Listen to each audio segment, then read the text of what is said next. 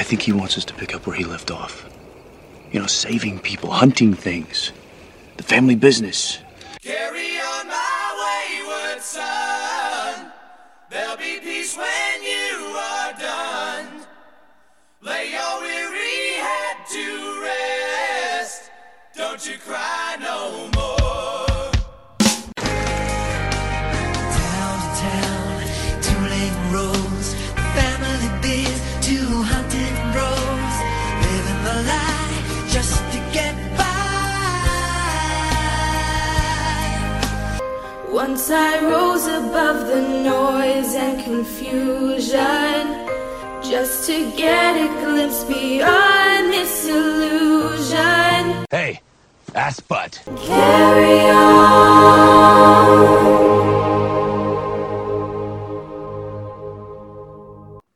Welcome, everyone, to the road so far with 30 and Nerdy Podcast. I am your Duke of Nerds, Tyler Mack, and I'm joined by the Rev of Rants himself and my wayward brother, Logan Roach. How are you, brother? Hey, what's up, man? Guys, please, hold the applause. It's just me. I'm just a guy. Doing good, man. How are you? I'm good. Glad to be back on the road so far.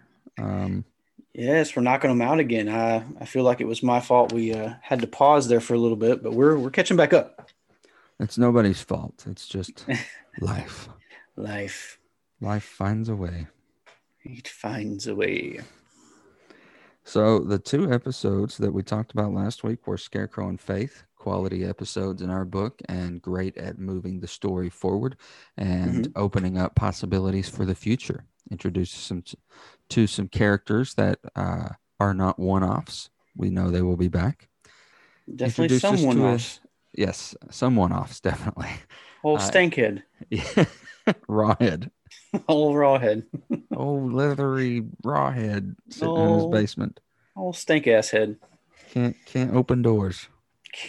I can't open door. Anyway, we spent too much time on him. Yes, we did. But yes. So now he's taking it back. This week we're talking about Route 666 Mm-hmm. and Nightmare. The Yeah. story starts, I believe you texted me, you said, it's starting to get juicy. It is, man. The just the things that we learn for our main characters in both episodes, I feel like one goes with one and then the other episode goes with the other, but it definitely advances both of them forward, I believe.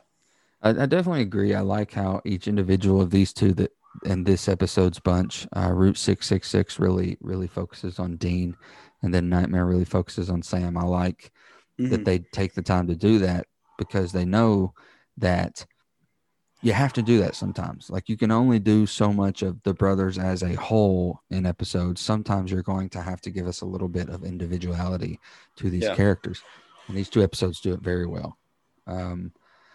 So let's move into Route 666. Now, this aired on January 31st, 2006, and it was directed by Paul Shapiro and scored a 7.4 out of 10. The second lowest rated episode so far, aside from Bugs. Yeah. That's it's weird to think that because I think it's a good episode. It's a very good episode. I think that it's kind of different in the way of it's a different villain than we usually have. So maybe I could see people not getting on board with that, so to speak, maybe, but it's introducing us to a new type of villain. So it's, I think that's it plays very, very, very heavily on racial issues. This might have made people feel uneasy. Like, oh, don't bring it into Supernatural. Don't bring it into my show, blah, blah, blah. Yeah. Hence the rating. I think it's not due to the quality of the episode. I think it's the uneasiness. Issues that it tackles. And not saying that people didn't like it because they're racist. I just think that there are topics that make us uneasy as fans sometimes. Like, we want to escape in TV shows. Yeah. I personally like that they tackled race issues in Supernatural, but I can see where people might have been like, leave it out of my show. Don't do that in my show. So I don't think it was like overly done though in the episode. I feel like it was, it was made to feel important, but I don't think it's like just pushing it down. Like, this is what happened. This is what's happening. And I think it was like, hey, this was an issue that, this town was facing a couple years ago. It's not always been what it was, which that's a lot of places, even still today. Oh, absolutely. Dean is contacted by an ex-flame who asks him for help when black men in her hometown are being murdered by a driverless, racist truck. Yes, a racist truck. You heard me right. So why don't you take us down the road there, Rev? Yeah, man, it opens up with the Phantom truck. We're driving down the road, and this guy sees a truck behind him. And honestly, which I know we talked about this at the start of the last episode, but kind of gives you that Jeepers Creepers vibe a little bit with the truck. It's like a huge black, like big tires, like just a nasty looking truck. And he keeps, getting dinged in the back here, and he's trying to swerve him off the road. He loses it.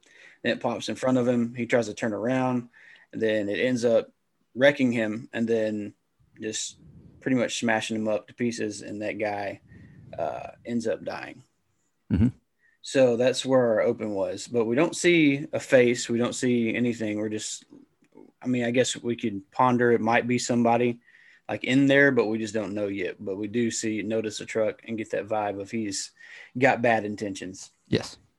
Which it kind of gives off the vibe as well as the passenger, like in the was it the first episode where she's on the side of the road. So it kind of gives you that feel where it might just be this stretch of highway too. Like it doesn't feel like this is all over. It's like this specific area.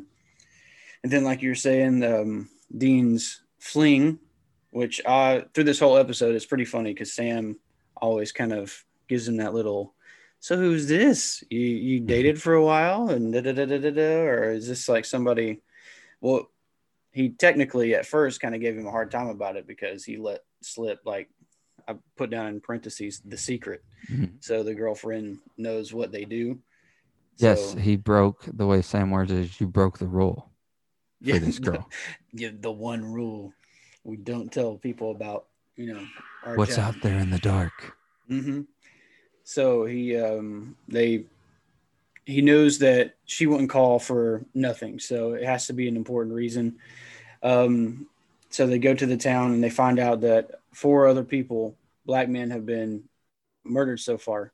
And the mayor suggests that it's all just coincidence. There's no like sign of tracks. There's no plate. He says it's just, sometimes accidents happen. And then the girl, she's a black woman too, to put it in perspective for you, like Dean's girlfriend is. So she's working at this paper and she's talking to the mayor like, hey, we need to look into this because it's all been black men that's been murdered. So we need to get somebody out here, try to figure out what's going on pretty much. And they said that there's a string of murders in the 60s, which was all black men. And then Sam, after they're kind of getting the story, Sam suggests that Dean handles his unfinished business with his girlfriend, Cassie.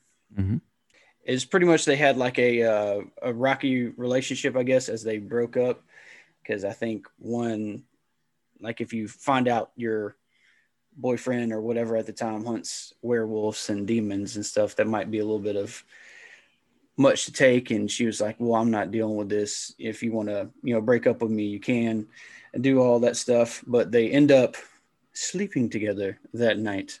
A very good makeup call, which it's kind of the first time that we've seen Dean vulnerable to that extent as well. Because even in their back and forth talk, when they were trying to make up, they were kind of heated and said, I never wanted to, back away from you. I was being honest, and this is what we do. And she's like, well, I never really wanted to break up either. And that's what led to the old hot and heavy. But that's the first time we've seen Dean like not be super jokey and try to push it away with somebody close to him. Yes. The mayor meets up. Then he's on that stretch of road. I guess he chose the blueprints, and he had bought like a section of that land, and he's kind of just going over the blueprints, and then he walks back to his car, and then he's met with the truck.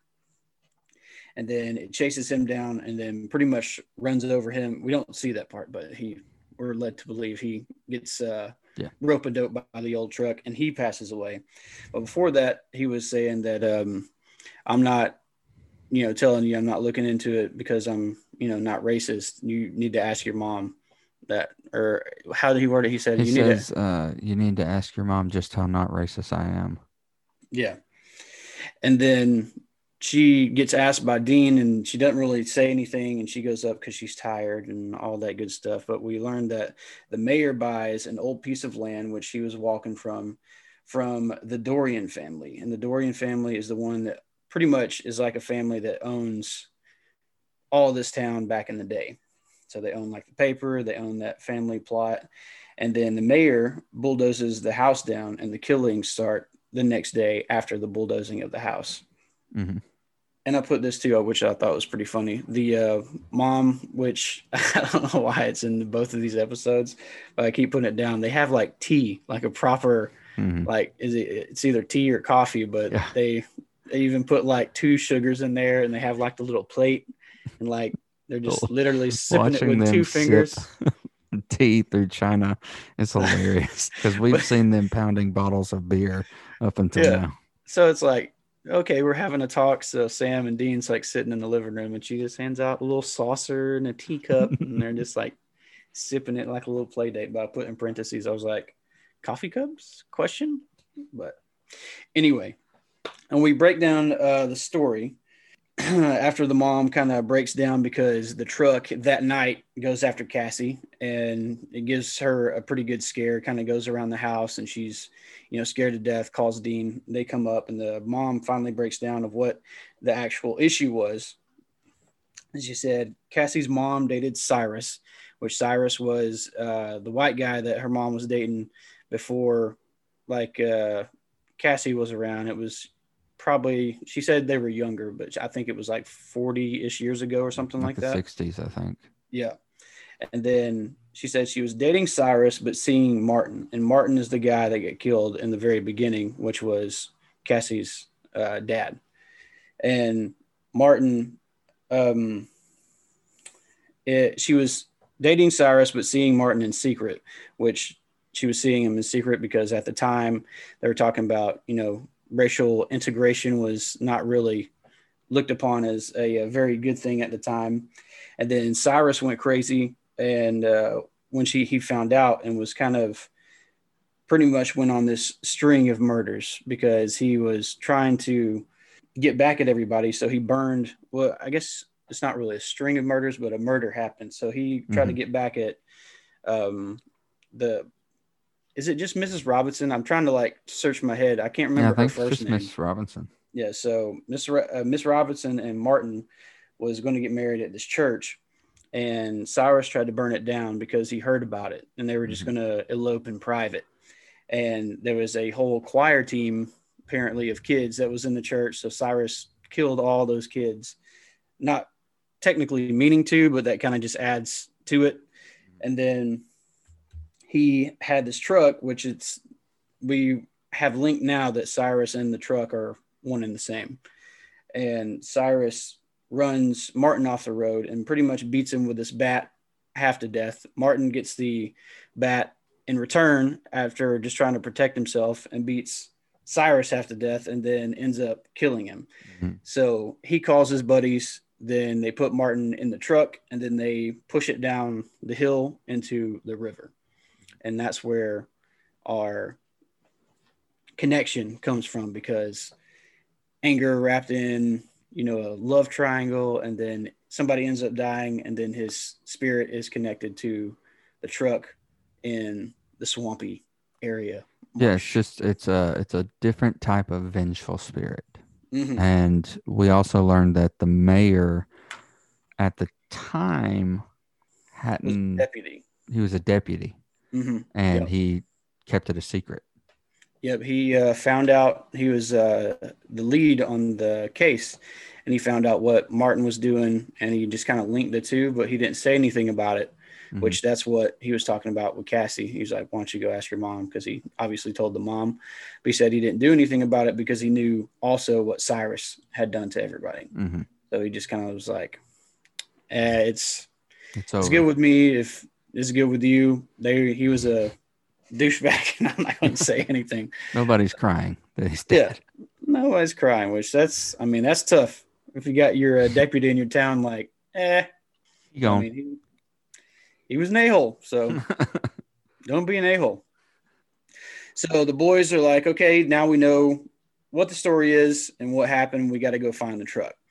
The boys pull up the truck, which I don't know. I had this thought in the episode, like, why wouldn't they try to find his body somewhere around there during the time? Mm-hmm. I guess the deputy and everybody just kind of kept it buried. But if a guy goes missing, you kind of probably look in your pond. But the boys got a tractor, hooked up which they weren't wet either. Yeah. We're just going to leave that where maybe they've had time to dry off. They went into the marsh, they connected the truck, pulled it up with the tractor, and then they opened the door. Dry. And they're dry as a bone. They are super dry. And then we get the classic salt and burn the body because the body was in the front of the truck. And then the truck appears after they had already burned the body. So Dean takes the truck on a chase, and then Sam, he just pretty much says, hey, you need to figure something out how to burn this truck. And then Dean just pretty much takes him on a chase. He's like, I need to get out of here. The truck's fixing to run us over. You figure out what to do. So basically, we get Baby versus the racist truck. Yeah, yeah, pretty much. So Dean just kind of Sam is pretty frantic on what to do. He's just trying to figure out, I'm not really sure how I'm going to burn this truck. We don't have any gasoline. He's like searching for what to do. Dean calls him on the phone, and Sam leads Dean to a location down the road, 0.7 of a mile down the road. And he pretty much breaks away from him and turns around at the exact spot that Sam has told him to. And he's leading him to that spot. But Dean doesn't know anything. Sam's just like, you need to stay in this spot. Do not move. And then we're just going to throw a Hail Mary, pretty much. So he has like a little standoff, Baby in the racist truck. That's so funny to say. Yeah, in the racist truck. And he just starts charging him. And then you're like, okay, this is going to be a very high mechanic bill for Baby because he's about to ram the shit out of this car. And then right when it gets to the very tip of the car, he vanishes out of thin air.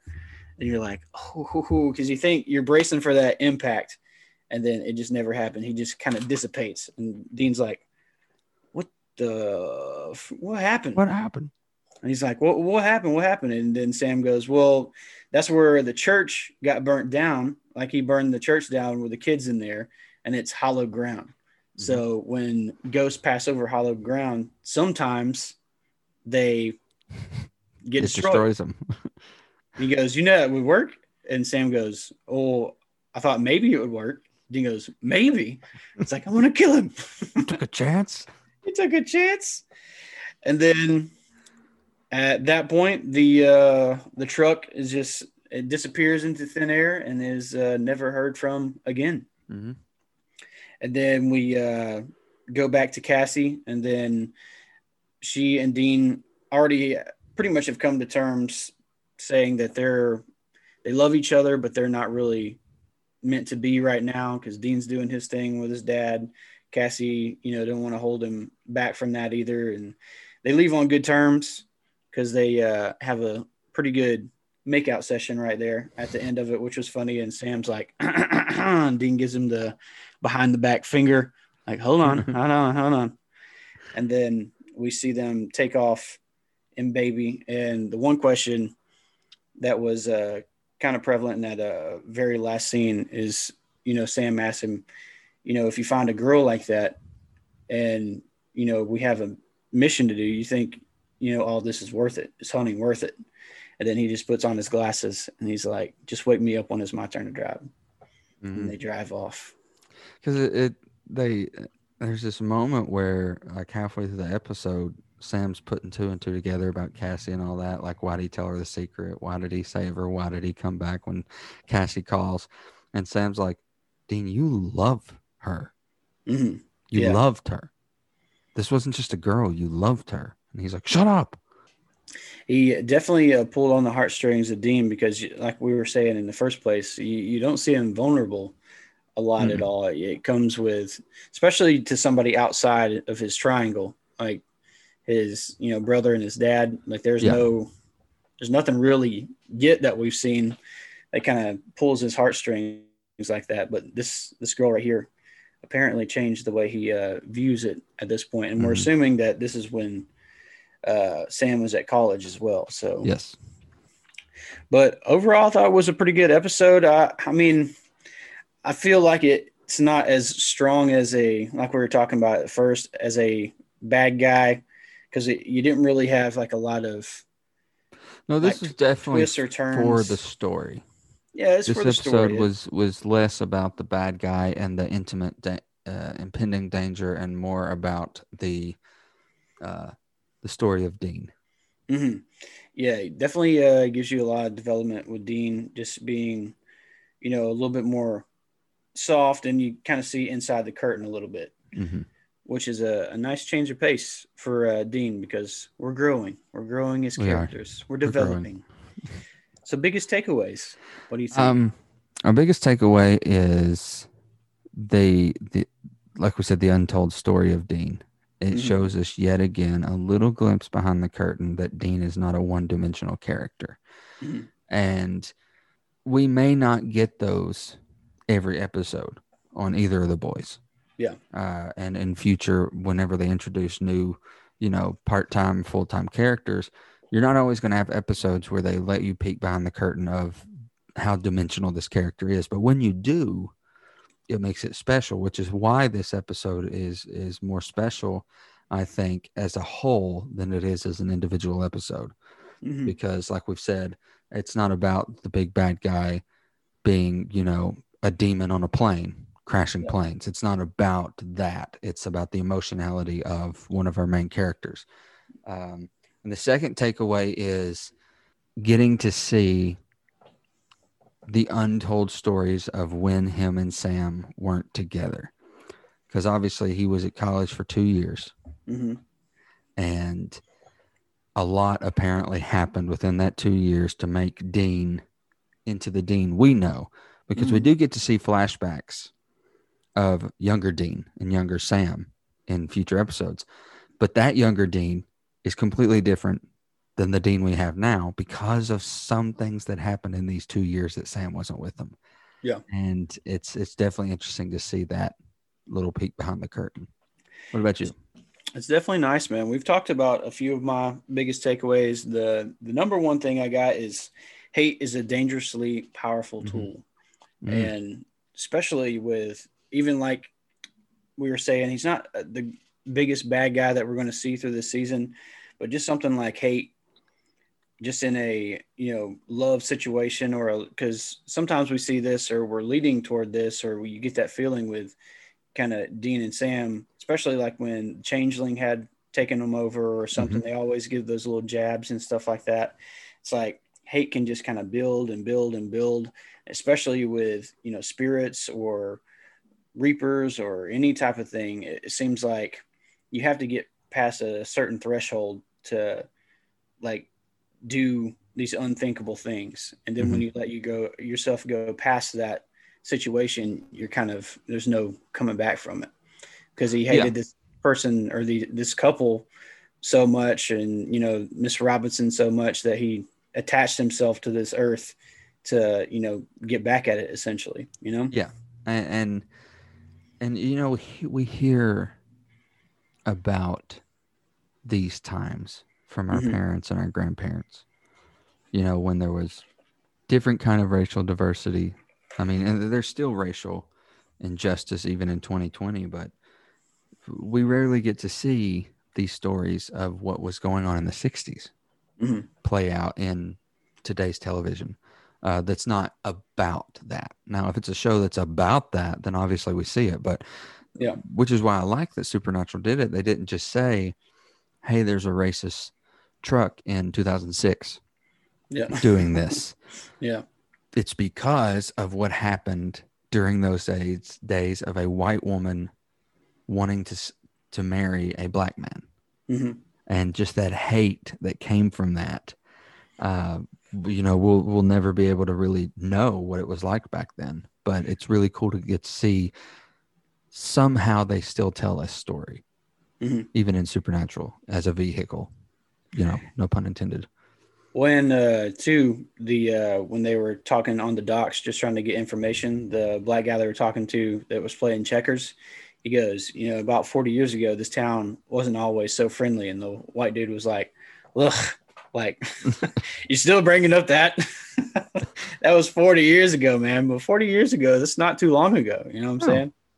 No. But, I mean, we're getting close to a point where, I mean, we're now able to, in conversation, say to some people, 20 years ago, it was different.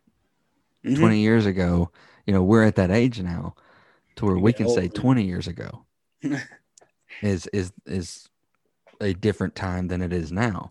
Yeah. And one day we'll be able to say, dude, this was just 40 years ago. It really isn't that impossible to think that it's so far away, because it wasn't that far away. I think it's funny. I saw a meme the other day that had a grandmother telling her kid about respecting her elders. And she said, back in my day, and he goes, oh, shut up, grandmother. Back in your day, people of color drank from a different water fountain.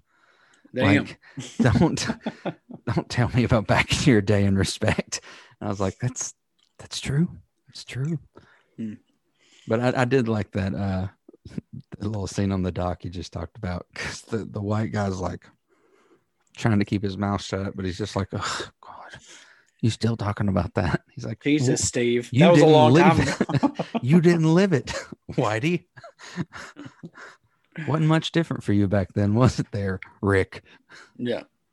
I mean, still a lot to change in today's day and age, but we've come a long way as well. But you never stop going toward a better life for everybody, Absolutely. And then we talked about number 2, Dean let himself be vulnerable. That's just a fun side to see, like you were saying, a peek behind the curtain. And it's just, we always see the guns first, just shooting everything that moves, or taking the 100,000 volt taser into a, watered down basement and just shooting, not even thinking about anything. So it's cool to see just that side, and he's capable of that. It's not always so hard and distant. It's like, he can allow himself to be, human and not just a machine, And the third thing, the question at the end is hunting worth it? We talk about this in, a bunch of episodes, even with Sam, when they were helping with the changeling, the shapeshifter. You got to keep your friends at a distance. You can't really have that many relationships outside of your fellow hunter, and it's just a really lonely life. And now we see it on the other flip of the coin, where it's Sam or it's Dean, and it's just just as hard for Dean as it is Sam. Yeah. And Sam's been in it, or Dean, I keep flip-flopping them, but Dean has been in it longer than Sam, just doing the hunting grind, and he even still longs for something else sometimes, even though he knows he's got to clock in and has a job to do. So it's just it's a very tough, lonely lifestyle. Because we've already passed this point where, and I think we keep bringing it up, but after the Shifter episode, we even get to hear Sam say, that was a different life. It was just 6 months ago, but it feels like years ago. He's starting to kind of embrace, like, sure, every hunter would love the normal life, would love to get out, but it's impossible, because once you're in it, you're in it. Well, that's like we talked about too with the last 2 episodes. It's how do you hold life? So if you have the ability to save people and the knowledge to save people, why would you not? Exactly. Right. So if they go and live a normal life and have, wife and kids and do all this stuff, and they know in the back of their mind, they could be saving people every day out there from impending doom. So that's what a hero's life is: sacrifice of self for, the people that need your help. Absolutely. So that's a good message. You know what I'm saying? It is. It is. Supernatural coming through with the good message elbows I know. from So the got top. A little unknown trivia here. So editor Anthony Pinker was amused by some notes he got from the network for this episode in particular. Despite all the multiple deaths and racial violence in the show, one thing that they were told to abstain from was depicting Cassie on top of Dean in their scandalous scene. Hey, that's love making, man. Hey, yeah. that's love making, man. You That's could say that. lovemaking. That's love. They apparently the network did not want to depict Cassie on top. On top? And true to the rebellious nature of Kripke in the show, they did it anyways. I was like, I think she was on top for a second. Yeah, Kripke and then Started basically that way. said, dude, seriously, you've got a problem with that. You need to check your misogyny at the door. We're going to do it this way. Have you not read the entirety of the episode? Athens, Ohio, that is mentioned at the beginning of the episode in real life, is regarded as one of the most haunted areas in the country. Ooh. Mm-hmm. Do we know details on that? Or is that No. just- I know We need to look that into Ghost that. Adventures and some other shows have done a lot of different locations in Athens, Ohio. Yeah. But it is considered one of the most haunted areas in the country. Interesting. Mm-hmm.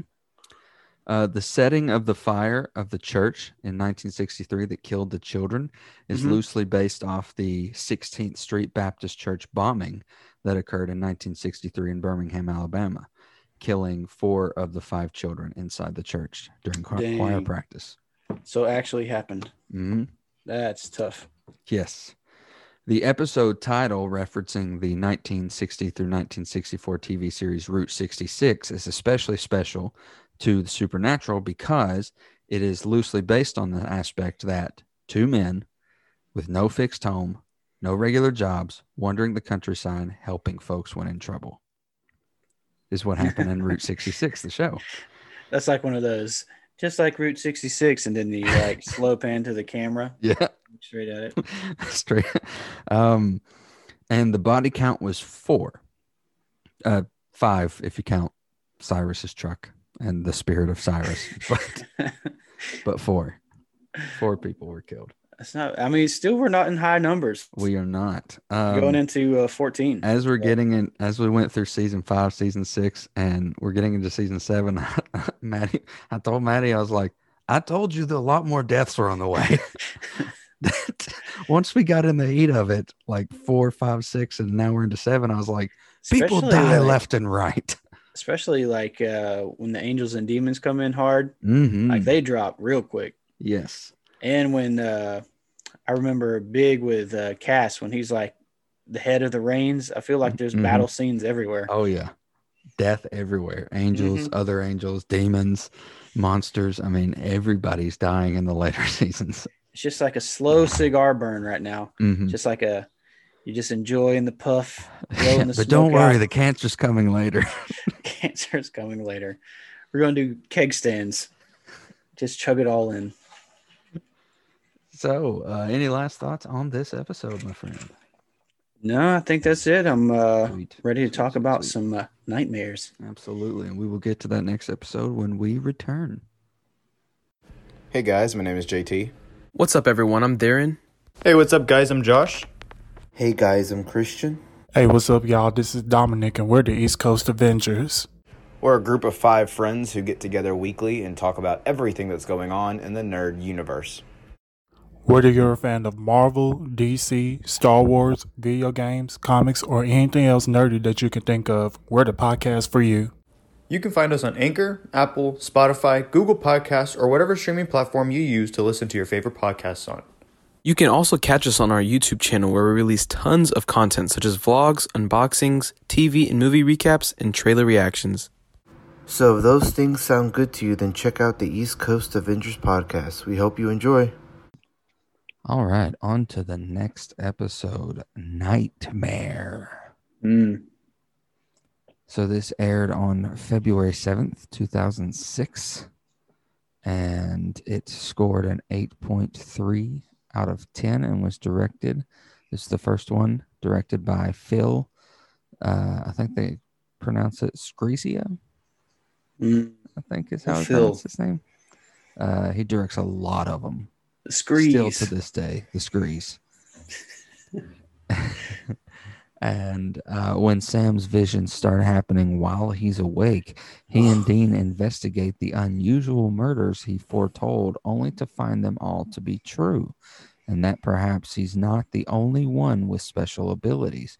When visiting the Millers, the boys disguise themselves as priests. Priests. It's a first. And the thing about, nightmares, they only happen when you close your eyes. So you just got to quit that. This is really when it starts to kick into gear. This a little bit more.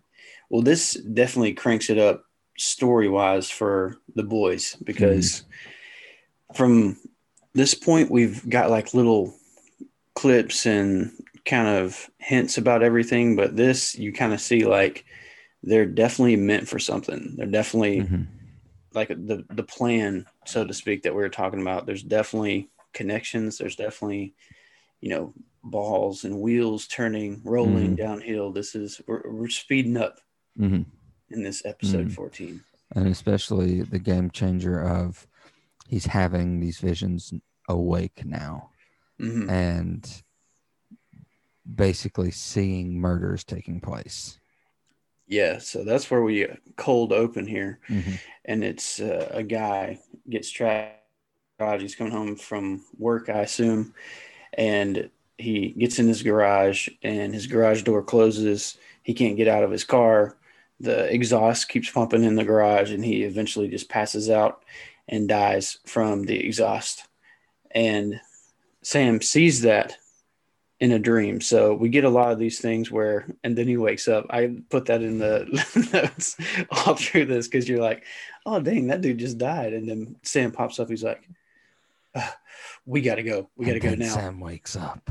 And then he wakes up. That's how the ending is going to happen. Yeah, that's how the finale is going to be. Confirmed. And he's like, oh, what happened? Just had a headache. Where we had? Then it's just them driving off from his college. But anyway, he commits suicide, they say in the report, because Sam has this dream. They go to, he calls on the phone. I'm assuming like a police line. It's like, hey, this is da-da-da officer, whatever they're using at the time, and run some plates because he remembers the car's plates, and then he tags that through the address. So he's just playing his, basic detective skills to try to find this guy. They run up to him, but it had already happened. They get there the next morning, and people are outside, like big, to do in the neighborhood.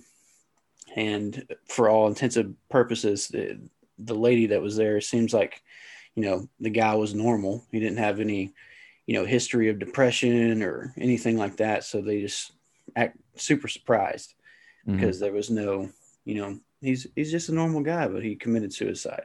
So I was going to shave this for a trivia, but do you know why the woman that they're talking to, they're not really showing her face? She's just like a bystander standing there talking to him, and they're not really showing her face. It's the aunt from the Scarecrow episode. Oh, really? Who sacrifices the same actress. Oh, no. It is the soonest we've ever seen an extra. That's funny. Reused. I did not even notice that. Yeah. That's why they barely show her, because she was pretty prominent in the Scarecrow episode. Oh, yeah. She's just literally 2 episodes ago. Freaking heartless one. But yeah, she's the one saying like, oh, yeah, it's just so sad. Such a normal family, too. But every normal family has dark secrets. Dark secrets. So as dark as the water in episode 3. Dang. That's true. And they kind of feel uncomfortable about going in as cops because, he just passed away. They don't want to feel, seem insensitive. So they pretty much bring up, and Dean goes, oh, I know what we're going as. And they come up as young priests. That's why I put the young priest suits. And they said that they were from this guy's church and they were priests in training. I don't know. Is that a thing? They were Priests in from the training? local diocese, and they were in training, youth priests or something like that. And then they sit down and then cue the coffee on saucers and cups again. That's 2 times it's made an appearance back to back. And I put why coffee on this little sippies again. Saucers. These little saucers sipping some coffee. The big thing that I found in this scene is they did question the son too. Mm-hmm. He was, rightfully so, kind of sulking in the corner. And Sam usually he's the one. I feel like Sam has the job of like the emotional control, where he's like very soft with people and can get in there, and then Dean's always the one that's doing asking the hard questions, finding out doing the legwork. But he goes in and goes upstairs with some sort of laser EMF. I don't know if it says exactly what it is, but this thing is like massive and it has like 2 green lasers that's pointing through, and it's just trying to get any type of cold reading for the house, I would assume. And do you remember that where it does that huge, where he goes upstairs and it's like the device and it has 2 big lasers that's crossing? Yes. What did he say that was? I can't remember. I just put laser EMF. I'm sure that he was probably checking for cold spots. And I saw all that stuff. Zach Bagans use one of those once in a Ghost Adventures episode, and I was like, oh, they're real. They're real. I was like, this thing is massive. But where did he hide it? Just in his front pocket or something. It's like, I don't know. Is that an EMF in your pocket, Sam? And then they're just confused because that turned up negative. No readings could be found. And then Sam has another vision. And this time it's of the brother. And this death vision is pretty gnarly because he goes in to his house. He's, putting his groceries away. And then his window keeps popping up and down. And he's like closing it. And he's like, what the heck is going on? It pops up because he even locks it. So it unlocks, pops up, and he couldn't get it down. So he pops his head out the window and looks up. And then the window wham, cuts off the old head right there and lands in his flowers. And this vision was during the day as well. So this is like in the middle of the day, no sleep, anything. So, and pretty much Sam has like a Professor X type moment where he's just like holding his head and he's just like, it's super painful. And he stops and kind of knees down a little bit. And he's just like, just getting this download pretty much. And obviously it's freaking Dean out a little bit, but Dean's always got that like, hard exterior. So he's like, it's fine. You don't need to worry about it. So they rush over to the uncle's house. They find out where he lives and they actually meet the uncle down before he goes up. It's like one of those doors that lock before you go up to the elevator, kind of like in the show I'm thinking of. What's the nerdy show? With Penny? Big Bang Theory. Big Bang. I would draw a complete blank on that. But anyway, it's like where it closes and you have to have somebody let you in. So the boys are locked out.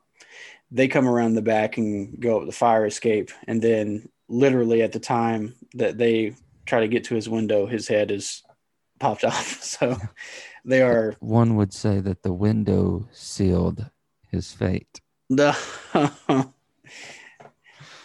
Dang.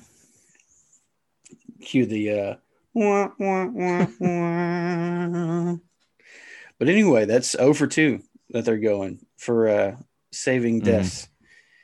And the daytime visions that we talked about, they're super painful, but they're trying to figure out pretty much what the link is with everybody. They went and tested the house. There's still no signs of like cold spots. There's no, spirits in there, really nothing. And they had to and the fire escape I thought was funny too. Like Sam's over there like, oh my God, his head's chopped off, and Dean goes straight to, here, take this rag, wipe all your fingerprints down the thing so they can't like, I feel like it's pretty much, he has it's cinched into his brain. Yeah, it's like this hunter mode, you have to be invisible. It's just like all the time going. And then since they're late again, Sam notices a dark shadow in one of his dreams. So he did tell Dean that he did notice somebody there doing some type of something.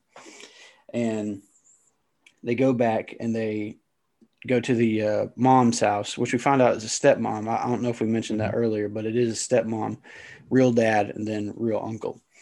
And they go back to this house, and then they talk to Max, and he kind of gives off that vibe of like he's not telling them everything.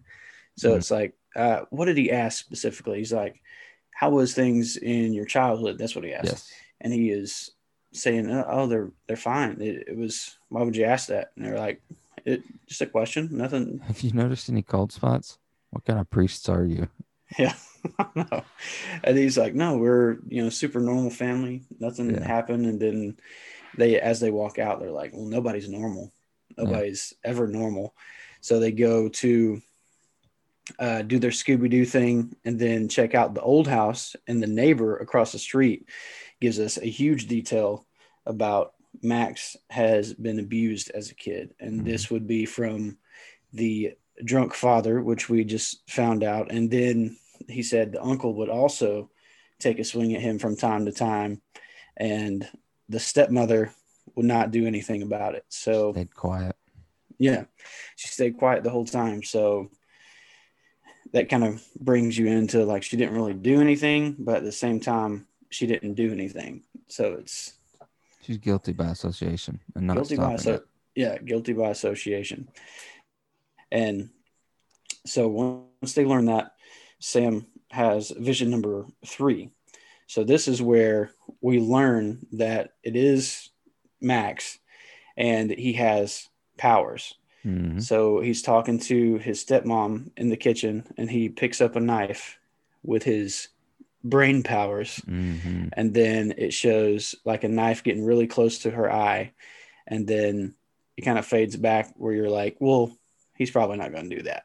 And then whoop, into the eye. Straight white violins are. Yeah. Just, oof. That's a rough one. But we find out that if these dreams are coming true, which 2 have beforehand, that the third one is probably going to be true as well. So they go and say, hey, this is Max. We got to go. This is, what we got to go to. We got to go back to stepmom's house, and we got to stop this because I just saw Max kill his mother, telekinetic style, knife to the head. We got to go. And then Dean, when they're in the driveway, Dean is like already in the mindset of, we got to kill this guy. There's no like pause, but I wrote down actually, he's just like any other creature we would hunt. Yeah, that's what he says exactly. He's like, well, he's a monster. He's killed people, so we got to put it into him. And then Sam is on the other side of the coin, saying that he's a human. He's not a monster. We can talk to him and end this. And pretty much they go in and stop that initial thing, but when they try to talk him down the first time, Dean did bring a gun. So when he opens the door, Max sees that, closes the door on him, and then kind of freaks out there for a beginning. And then it gets to where Sam just needs 5 minutes to talk to Max alone. So Dean, well, he did throw, I'm getting ahead of myself a little bit, but the stepmom got thrown and cracked her head on the table, and she's concussed out a little bit. And Dean takes her up, and Sam and Max just kind of start talking. And he goes, I know your childhood has been rough, and, you don't have to end up like this. He's like, childhood, he did this to me last week. He like reaches up, bruised all over and cut on his ribs. And they keep kind of telling stories, which he said his dad blames him because he started drinking when his mother died. And he kept telling him stories that I killed her in the crib, because he comes in and then his mother is on the ceiling burning to death, and he had to take, Max out to save him. And he blames Max for that happening. Now, where have we heard that story? Where have we heard that? It's very similar to somebody. Who, though? But that's when they have the connection. So we know that Sam and Dean experienced literally the exact same thing. And it was on the crib, or in the crib, and Mama Winchester is on the ceiling, fire burns. Max experienced the exact same childhood trauma. And then they learn it's been about 6 to 7 months when their powers have started kicking in. And Sam, we haven't seen him, throw anything or do anything like that, but he has had visions, even as far back as Jess seeing, her die. So this is a direct reflection of, those dreams kind of getting more intense. Maybe it's because they're close proximity. Maybe it's something else. Maybe there's, I don't know, maybe they're unlocking their abilities. They don't really know. And then once they figure that out, he pretty much says we, can help each other. We can, curve this. You don't have to end up this way. So Sam's pretty much throwing everything that he can at him to try to curve him. I mean, he even pulled out the puppy dog look. Yeah. I mean, he was given everything. And he was like, no, she's still part of this. And it has to end with her. So he takes Sam, puts him in a closet, and then moves with his mind this huge bookshelf, like this massive bookshelf, and traps Sam. And then you see him go up and pop into the room. Dean's there, stepmom's there. She goes, you pretty much Max going in there to kill him. Dean steps in front of him and says, if you're going to kill her, you're going to have to go through me. And then he just goes, he goes, okay, poof, pulls the trigger, shoots Dean in the head. And then you're like, yeah, literally, you're like, what the hell? I know, because there's, nothing to key. Sam's having a vision, but then he wakes up and you notice that Sam's in the closet still. And you're like, whoo, okay.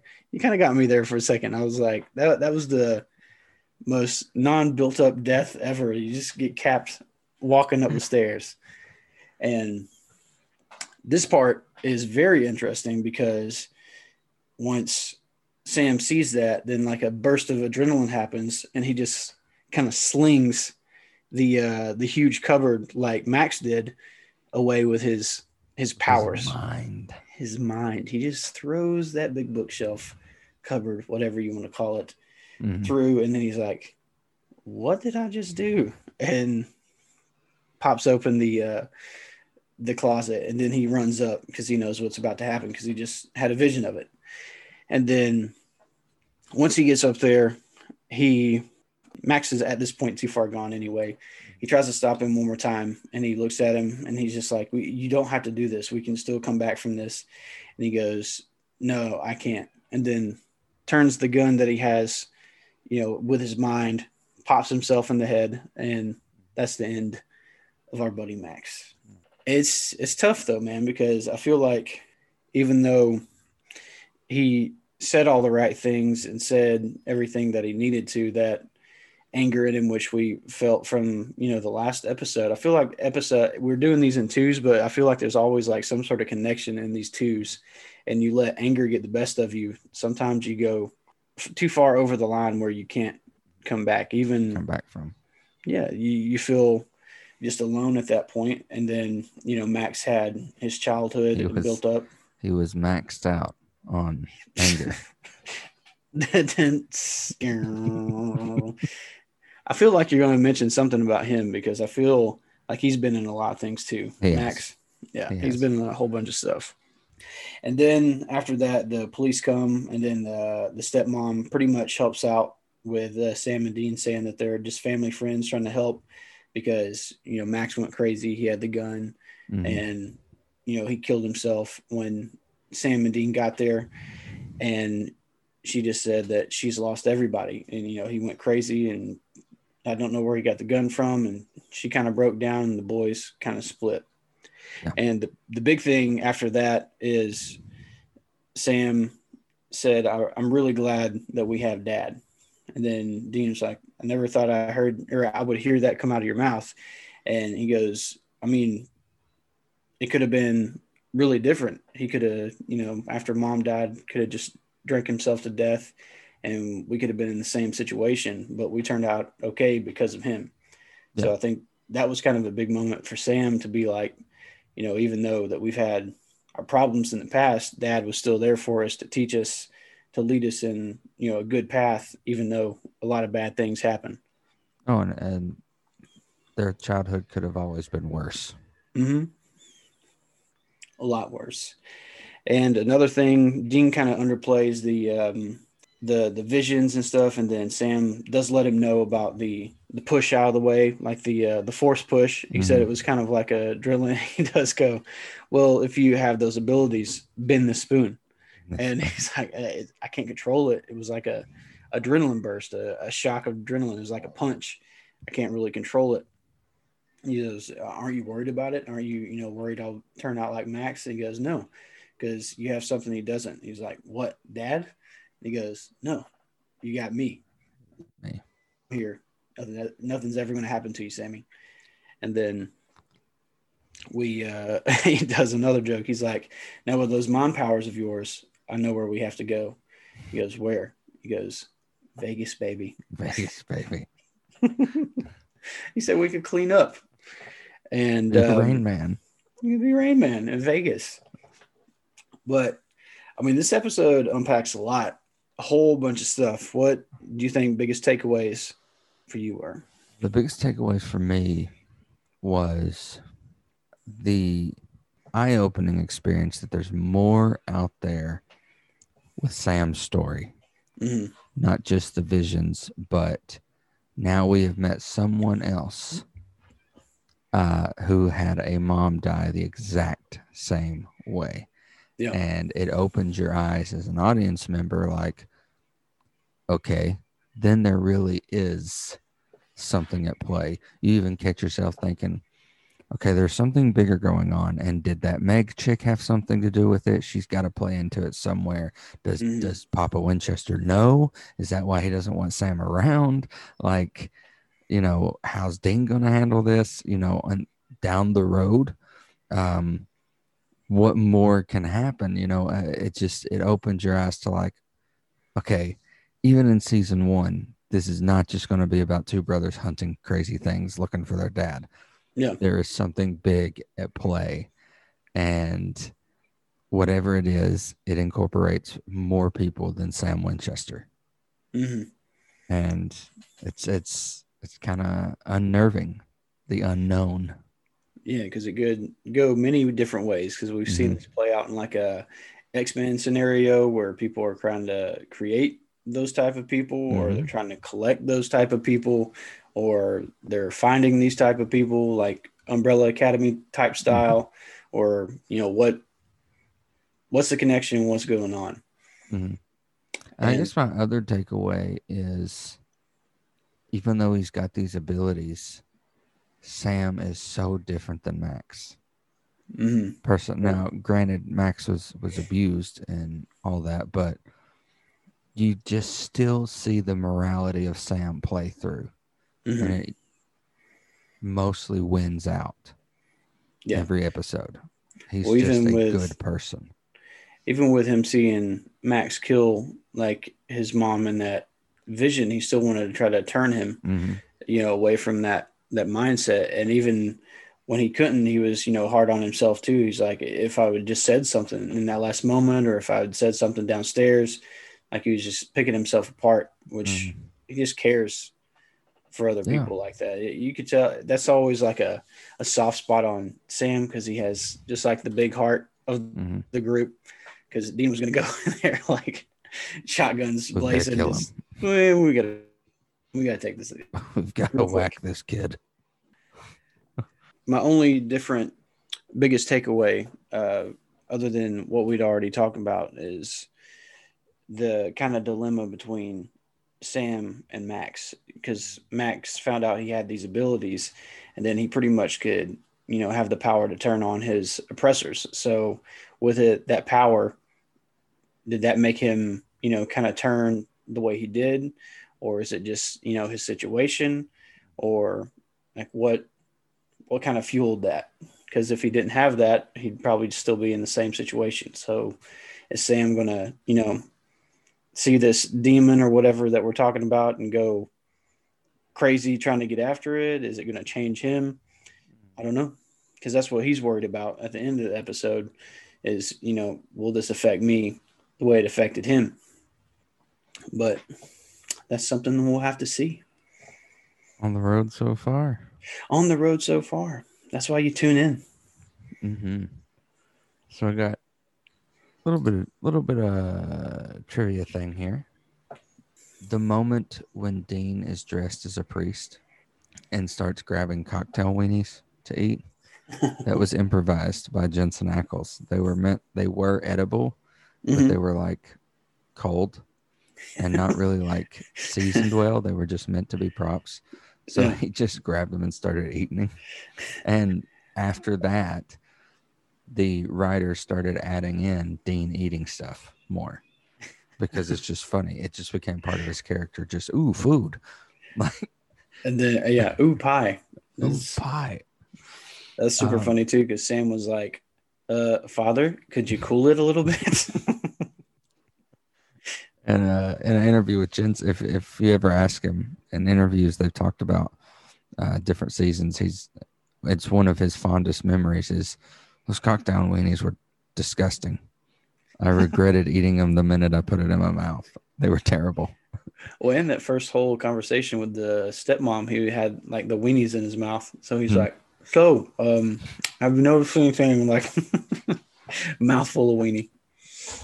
Classic. Sam and Dean introduced themselves as Father Simmons and Father Freely, the bassist and former lead guitarist for Kiss. Mm-hmm. The names always mean something. Is there ever a name where it's just like random, or is it always something? They are 90% of the time they are classic rock groups. Last names of somebody in classic rock because of the music their dad raised them on. And sometimes they'll do pop culture like Ford and Hamill, or something like that. But yeah, they're never just generic names. They're always based off something. Director Philip Scricia personally chose to use 2 early Bob Singer songs because he was from Michigan, and Nightmare took place in Saginaw, Michigan. In addition to this, he asked his sister to send him coffee mugs and baseball caps from Michigan to make it more believable that they were in Michigan. His sister actually sent him memorabilia for the cast to wear, like they were from Michigan. Nice. Actress Beth Broderick, who played the stepmom, is she familiar to you? She is. I couldn't place her either. She has. What's she in? Well, I'd be like, oh, yeah. Most famous character is Aunt Zelda Spellman on Sabrina the Teenage Witch. Oh, yeah. Mm-hmm. This is the second time that Brendan Fletcher, who plays Max, has played the last name Miller. He was in Bates Motel as a character with the last name Miller, and he's also in Freddy vs. Jason. Yeah, that's what I remember. Yes. Yes, Freddy vs. Jason. I remember watching it, and I was like, oh, he was in Freddy vs. Jason. He didn't make it. Oh, he did not. No, he did not. And the body count was 3. Still not bad. Mm-hmm. And there's twice in the episode that Dean references the Matrix, calls him a spoon bender. The old spoon bender. So he's a spoon bender. Old spoon bender. He's always got the quick whips with the pop culture, though. Mm-hmm. He's cool with the kids. He's hip. He knows. He's in there. Yes. I enjoyed this episode for the overtelling arc that it adds, where it takes us in the main storyline. But I also enjoy it for the aspect of this is the first time we've met a human with an ability. Mm-hmm. Like, yes, during Faith, it was a human that was in charge of the Reaper and doing the bad thing. But That this was is a spell. human with an ability. And, what we would, call them, we would call them X-Men. We now know that Dean would want to kill it. It doesn't matter how nice he is. Dean would kill Gambit if he had the choice. Oh, yeah, just because he's a freak. He's a monster. He's a monster, man. He's very stern and hard, definitely in the first season. There's not a lot of lines of gray for Dean in this first season. Not yet. Not yet. I mean, no, don't want to spoil too much, but he does eventually adapt that living life in the gray, but it takes him a little while. He's definitely by the Book of John right now. I like that. Mm-hmm. The Book of John. The Book of John. Well, that is our batch for this week's Road So Far. That's a funny way of putting it. It's like some cookies. Cookies right out of the oven. It's just our batch of cookies. Just take a whiff in, smell that goodness. Route 666 and Nightmare 2. And it, we discussed this earlier. Route 666 was about Dean. Mm-hmm. This one was about Sam. Yep. This was one of the first times where we got to see two individual episodes about the individuality of the boys and something in their past coming back. And granted, it's, a love interest is a little different than telekinetic abilities and visions, but that connection, man, once you figure that out, that's pretty intense right there. Because their mom's dying in the same way. Like, there's definitely something at play. Like, there's no getting past that. There's definitely something. We don't know what it is yet, but you have to feel that the boys are either getting led into something because that vision put them right in the spot. So I don't know if, Sam's getting his abilities from somebody, if, some supernatural thing is happening or what, but that's very interesting cliffhanger. It really is. Because I think this was an episode that if you're starting, I remember when we were watching through season 1, when that moment happens, Maddie goes, "Oh," like she's hooked, and it's like it was one of those moments where it's like, "Ooh, I didn't see that coming," and oh, okay. Because really, there's not a lot in these first episodes to tie you with the main storyline, because you're getting a lot of development, you're getting a lot of hunts, but really Papa Winchester is the only thing that's a constant storyline pusher until this point, because now this is the first thing outside of John that that's connecting them to the story and pushing it further. So now we know that's not necessarily just about John. It might be about the boys, and it's interesting to see, because like you said, he might just be staying away because he's thinking that's going to protect them. But we don't know. We don't know yet. Early on, we pretty much understand that that's kind of a Winchester creed. Anything to protect the family. Yeah. Anything for family. Is there a more loyal family to each other on TV?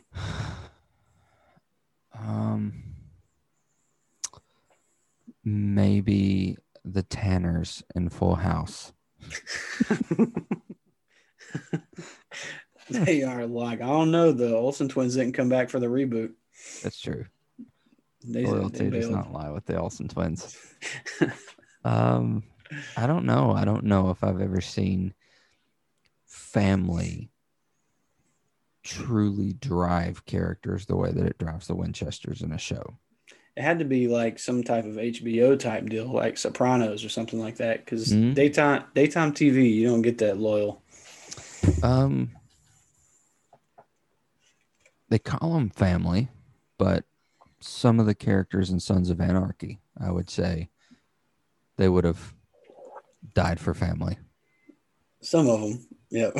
A few, very few, but some kill to be in the family. Yes, yes. Oof, that was a rough one too. No, I can honestly say that I've never watched a show where family is such a driving force, not part of the story. Like, oh, it's all about family. It's a family show, but like a driving force that makes these characters move and makes them tick is family. Yeah, because you always have that, like, especially so far, you have that safety net of it not being a solo character. So you always have somebody to fall back on. So if our, one of our main guys slip a little bit, you always have that safety net of like, no, we've got this. Like, Sam's questioned himself a little bit in this episode. Like, what if I, fall to that side? And Dean's like, nah, bro, I've got you. I'm here. It's fine. Like, you don't even have to worry about that because it's a safety net. I'm not going to turn on you. I'm not going to think any different. We've got this. Like, you think about shows like The Flash and Arrow or Supergirl, but there's such a big difference between the team and the family. Yeah. And yes, those shows show the team, like do anything for the team, but there's still a difference in Supernatural and Arrow. Well, even in Green Arrow, when it comes to family, like the sisters and the dad, sometimes like the overall creed of the team is sacrificed because of family. Yes. So it's something about it, man. Something about that bond is just very, very intoxicating to be around, and it just makes you love the boys even more. And I think being such a big Supernatural fan, like, the SPN family is all around the globe because they're so deep rooted in family as characters. It increases the aspect of they're part of our family too. We're part of the Winchester family as well as fans because they've got this creed, family don't end in blood. You don't have to be blood to be family, but once you're in the family, it's all about it.